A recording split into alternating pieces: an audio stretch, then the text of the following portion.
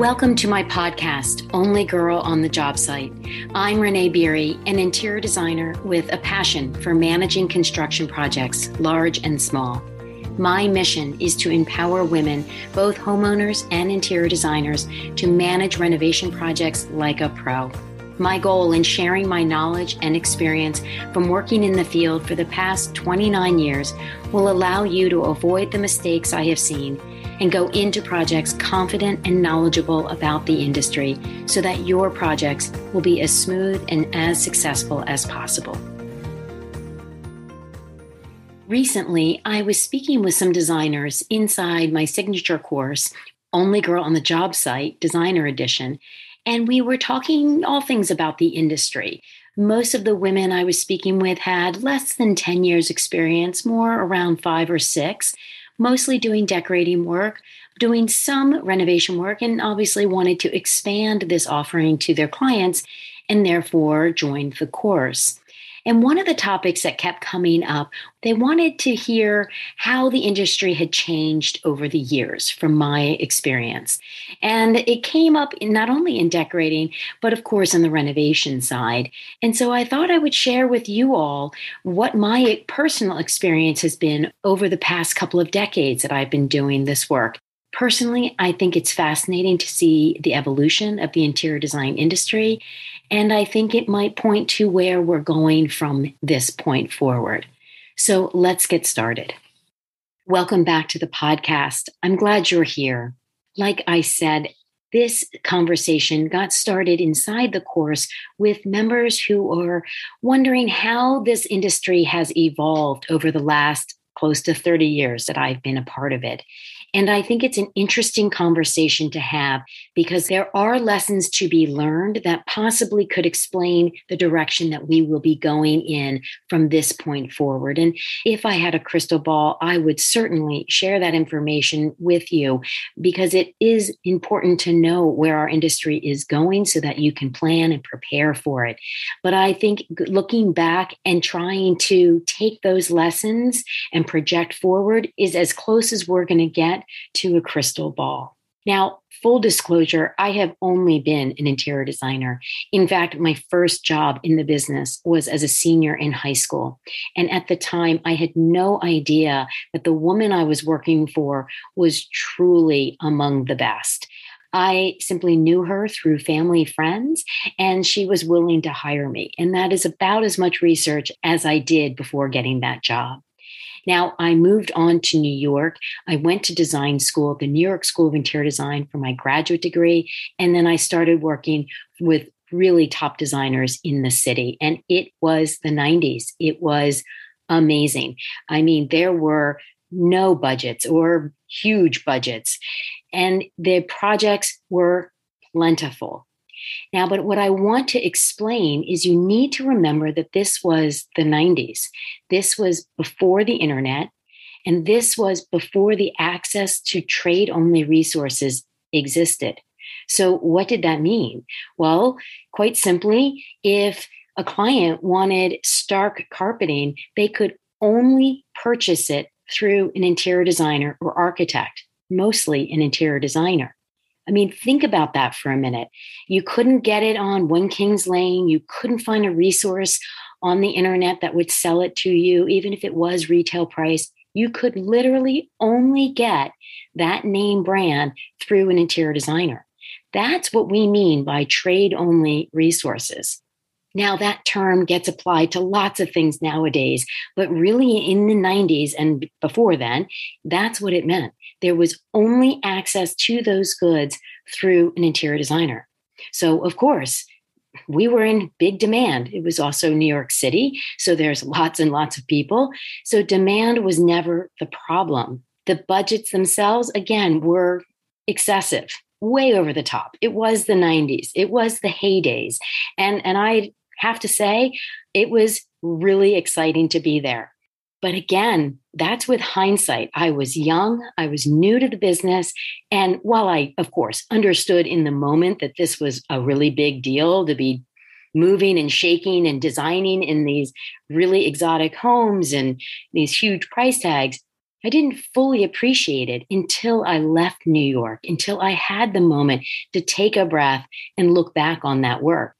But then the industry also changed because we headed into the 2000s with the dawn of the internet and the accessibility to the general public to anything. And there were still trade only resources. And so designers flocked to those resources. And that makes sense, right? You're going to protect your resources. And quite frankly, you still couldn't get Stark Carpet in the 2000s without an interior designer's account. And so the industry shifted, it evolved, it changed. There were some designers who kicked and screamed the whole way. And then there were some designers that learned to pivot along with the industry. And they learned to let homeowners do some research on the internet. They supplemented with trade-only resources when they needed to have something that was unique and special. And they really did shift. And the women I worked for led the way.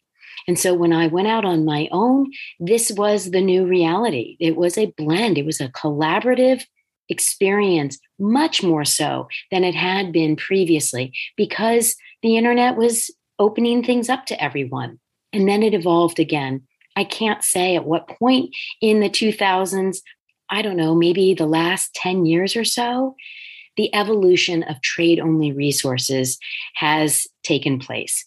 And they have evolved from trade accounts to more open to public accessibility. And so what does that mean? Well, Stark Carpet is a great example and why I brought it up. So in the early years of my career, it was only 100% locked down for the trade only. In the 2000s, it was a little looser, but still trade only. Now you can gain access to Stark Carpet, whether it's on One Kings Lane, whether it's from a third-party vendor. It is accessible. It's not as easy as walking into a retail store and finding the carpets there, but it is accessible. And again, designers really pushed back on that. They felt that the vendors were leaving them high and dry. And while I understand their argument, and I, trust me, have thought about it myself, it's just an inevitability. The internet has changed everything as far as accessibility.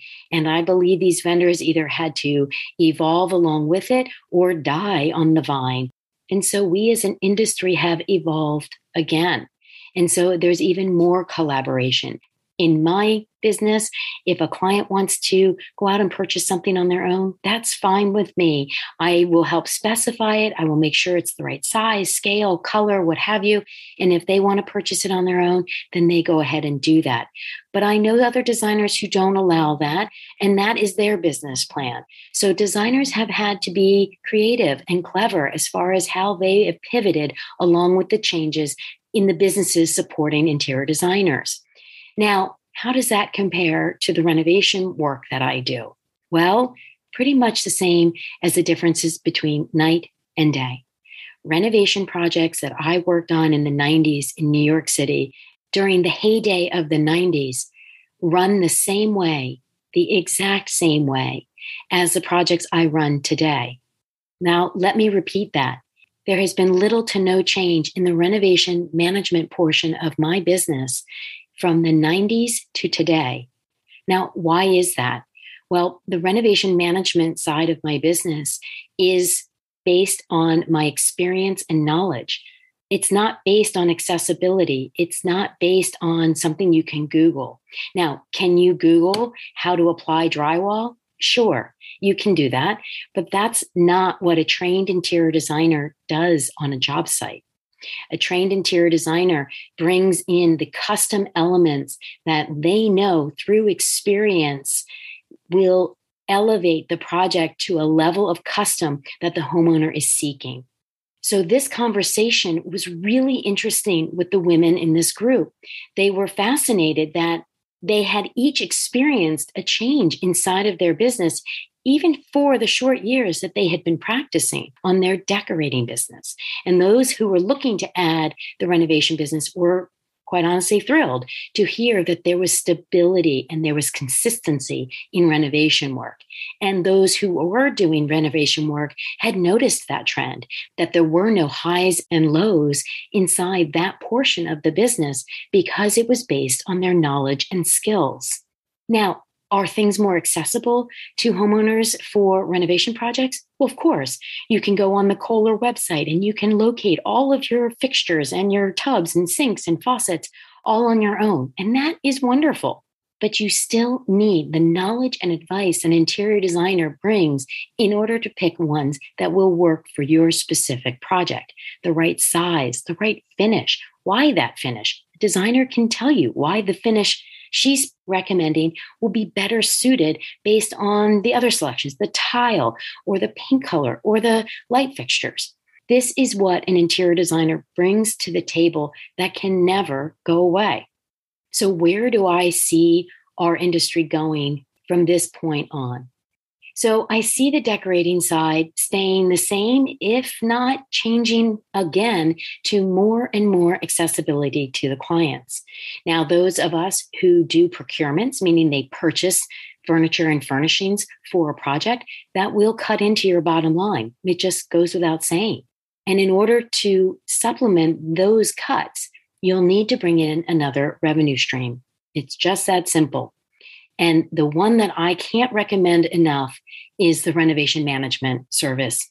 It is just a consistent revenue stream that can supplement what you may be losing going forward with procurements.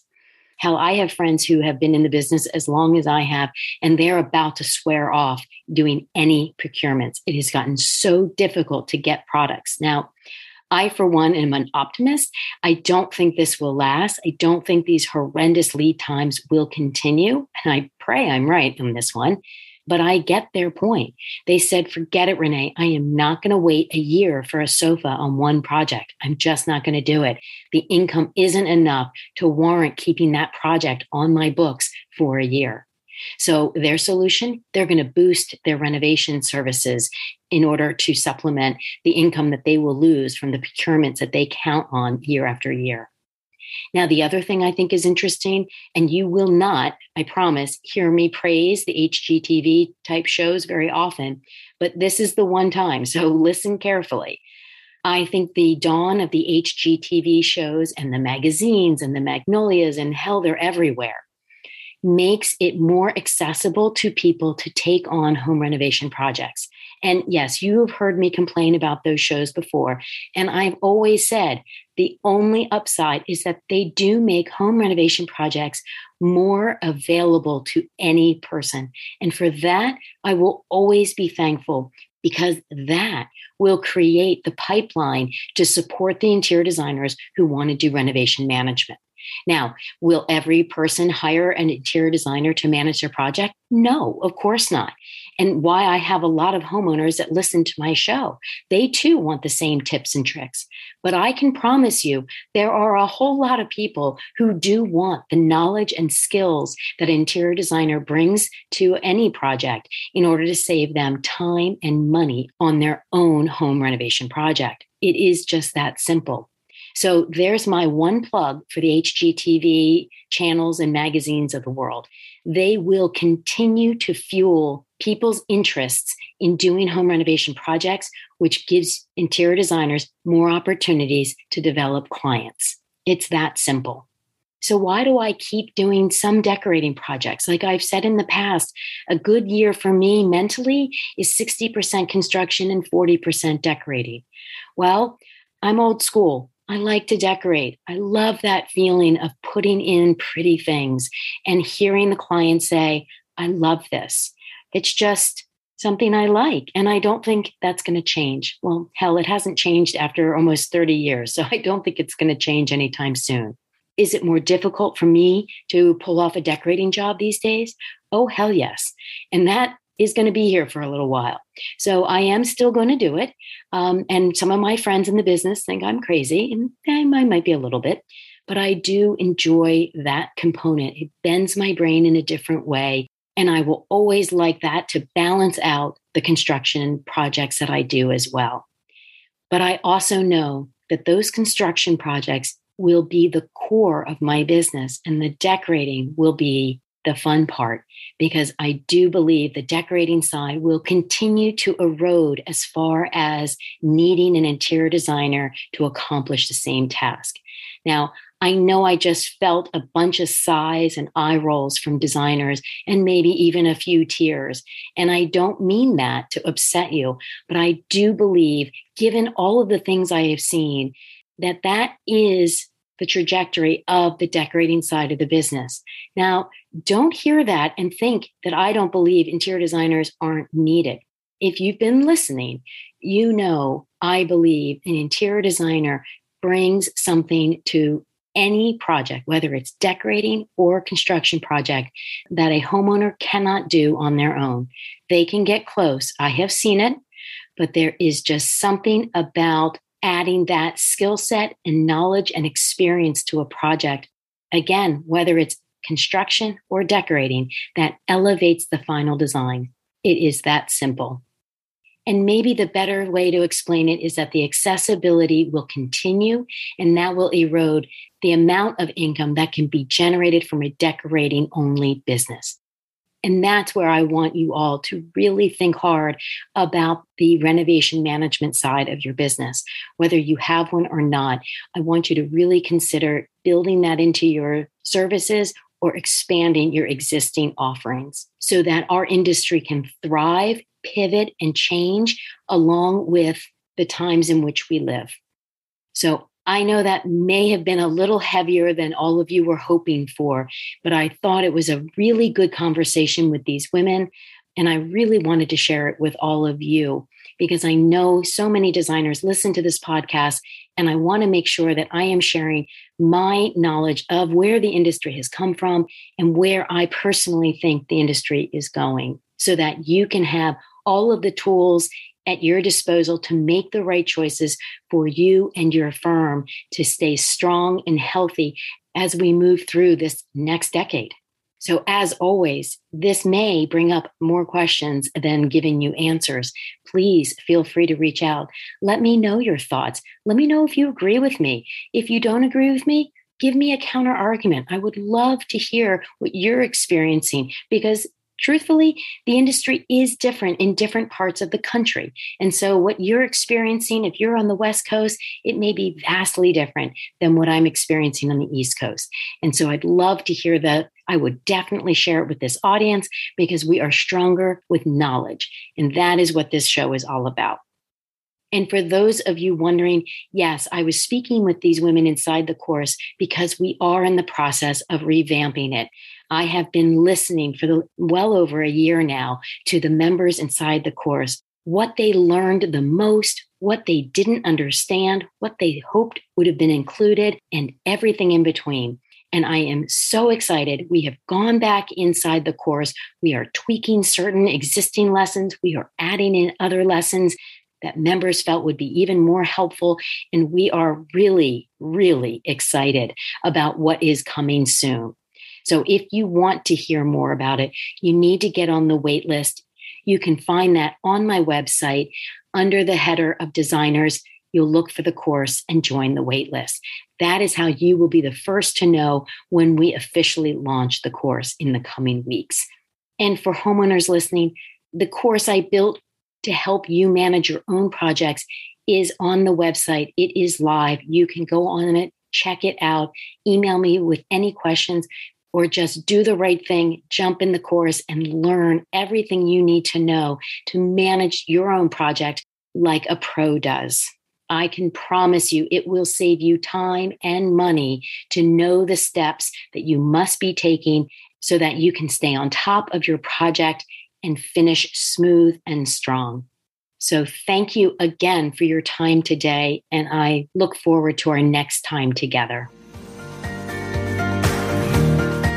Thank you for listening today, and feel free to join me on social media at Davinia Design in order to stay up to date on the latest happenings in my construction world. There is more detailed information on my website for my signature courses for both homeowners and designers, as well as other material to help guide you through a successful renovation project. Make sure to follow my podcast so that you get notifications of new episodes so you don't miss a tip. If you enjoyed this episode, spread the word. Leave a review and tell your friends who are starting or are mid-project. And thank you again for listening today.